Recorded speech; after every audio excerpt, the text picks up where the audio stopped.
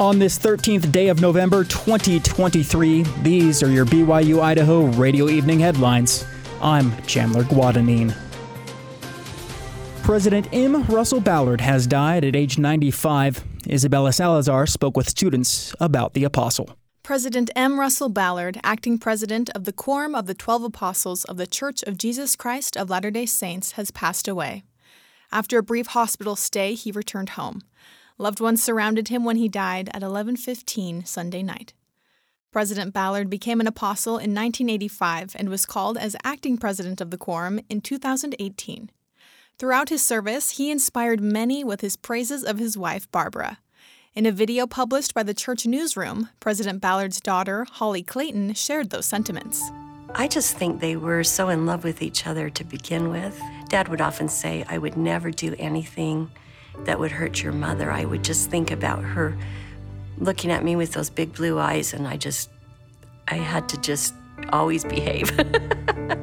Barbara Ballard passed away in 2018. BYU Idaho students also admire his example as a husband. I also love the example that he's shown in loving his spouse. In his addresses, you can see how much he does love her, and now he gets the opportunity to be with her, so it's sad for us, but it's a joyful reunion for him. BYU Idaho students are saddened by his passing, but appreciate what he has taught them. M. Russell Ballard was a great apostle. He was very insightful. I admired his talks and words whenever he spoke in General Conference. I think it's a surprise. We all saw him not that long ago on General Conference and everything. It's all kind of part of God's plan, and I think that he did what he needed to here on earth. I think there's still much that we can learn from him, kind of dissecting his words. He was a great man. He truly was, and especially thinking about his last General Conference talk. In it, he didn't follow the teleprompter, he followed the Spirit. And that's one thing that I try to do in my life, to follow the Spirit as closely as I can. You can read more about President Ballard's legacy online on the church's website. For BYU Idaho Radio, I'm Isabella Salazar. 'Tis the season to get your Christmas tree, that is. Eastern Idaho residents can do just that at the 57th Festival of Trees in Idaho Falls. This year's theme is a country Christmas. Mike Oblenis, the president of the festival, says it's not just about getting a tree, but about helping those in need this holiday season. And it started back in the mid-'60s and was supporting our nonprofit community-based hospitals at the time.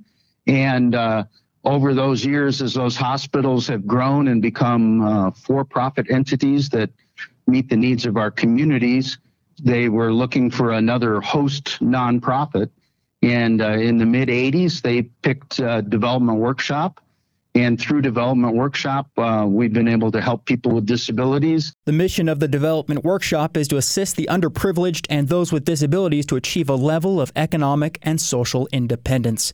The festival, through DWI, has helped several nonprofit organizations over the years. Last year, the festival donated $80,000 to 8 different nonprofits.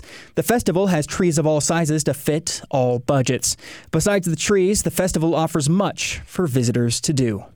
We have a crafters section where local crafters have booths where they're selling their crafts to the community.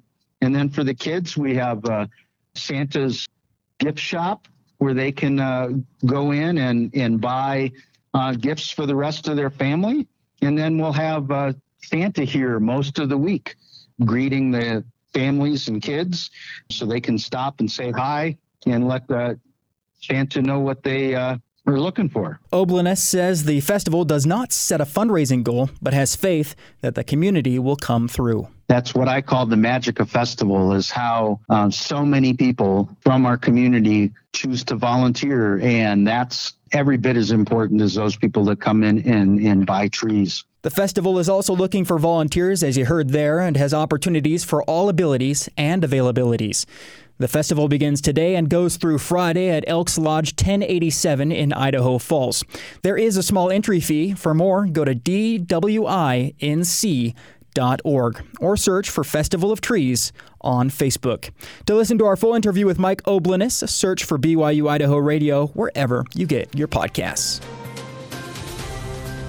The National Park Service is at the beginning of a master planning effort to reestablish Colter Bay as a key destination and central location for all visitors to stay, play, and learn in Grand Teton National Park. Grand Teton wants to hear from you about the problems and opportunities to consider through this planning process. The NPS is seeking public input until January 11th on a range of high-level planning concepts focused on improving visitor use and experience in the Colter Bay area, located in the northern part of the park. The park will use the feedback to develop alternatives for the Colter Bay Legacy planning effort.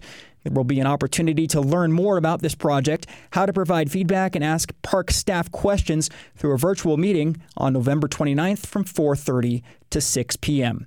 To join the meeting, visit the National Park Service's Planning, Environment, and Public Comment website at park-planning.nps.gov/Colter Bay Legacy. Thanks for spending a piece of your Monday with us. These have been your evening headlines for November 13th, 2023. You can find more great content by searching and liking BYU Idaho Radio on your favorite podcast app. We can be found on Apple Podcasts, SoundCloud, Spotify, and Stitcher. You can also ask Google, Alexa, or Siri to play the latest from BYU Idaho Radio. For BYU Idaho Radio, I'm Chandler Guadagnine.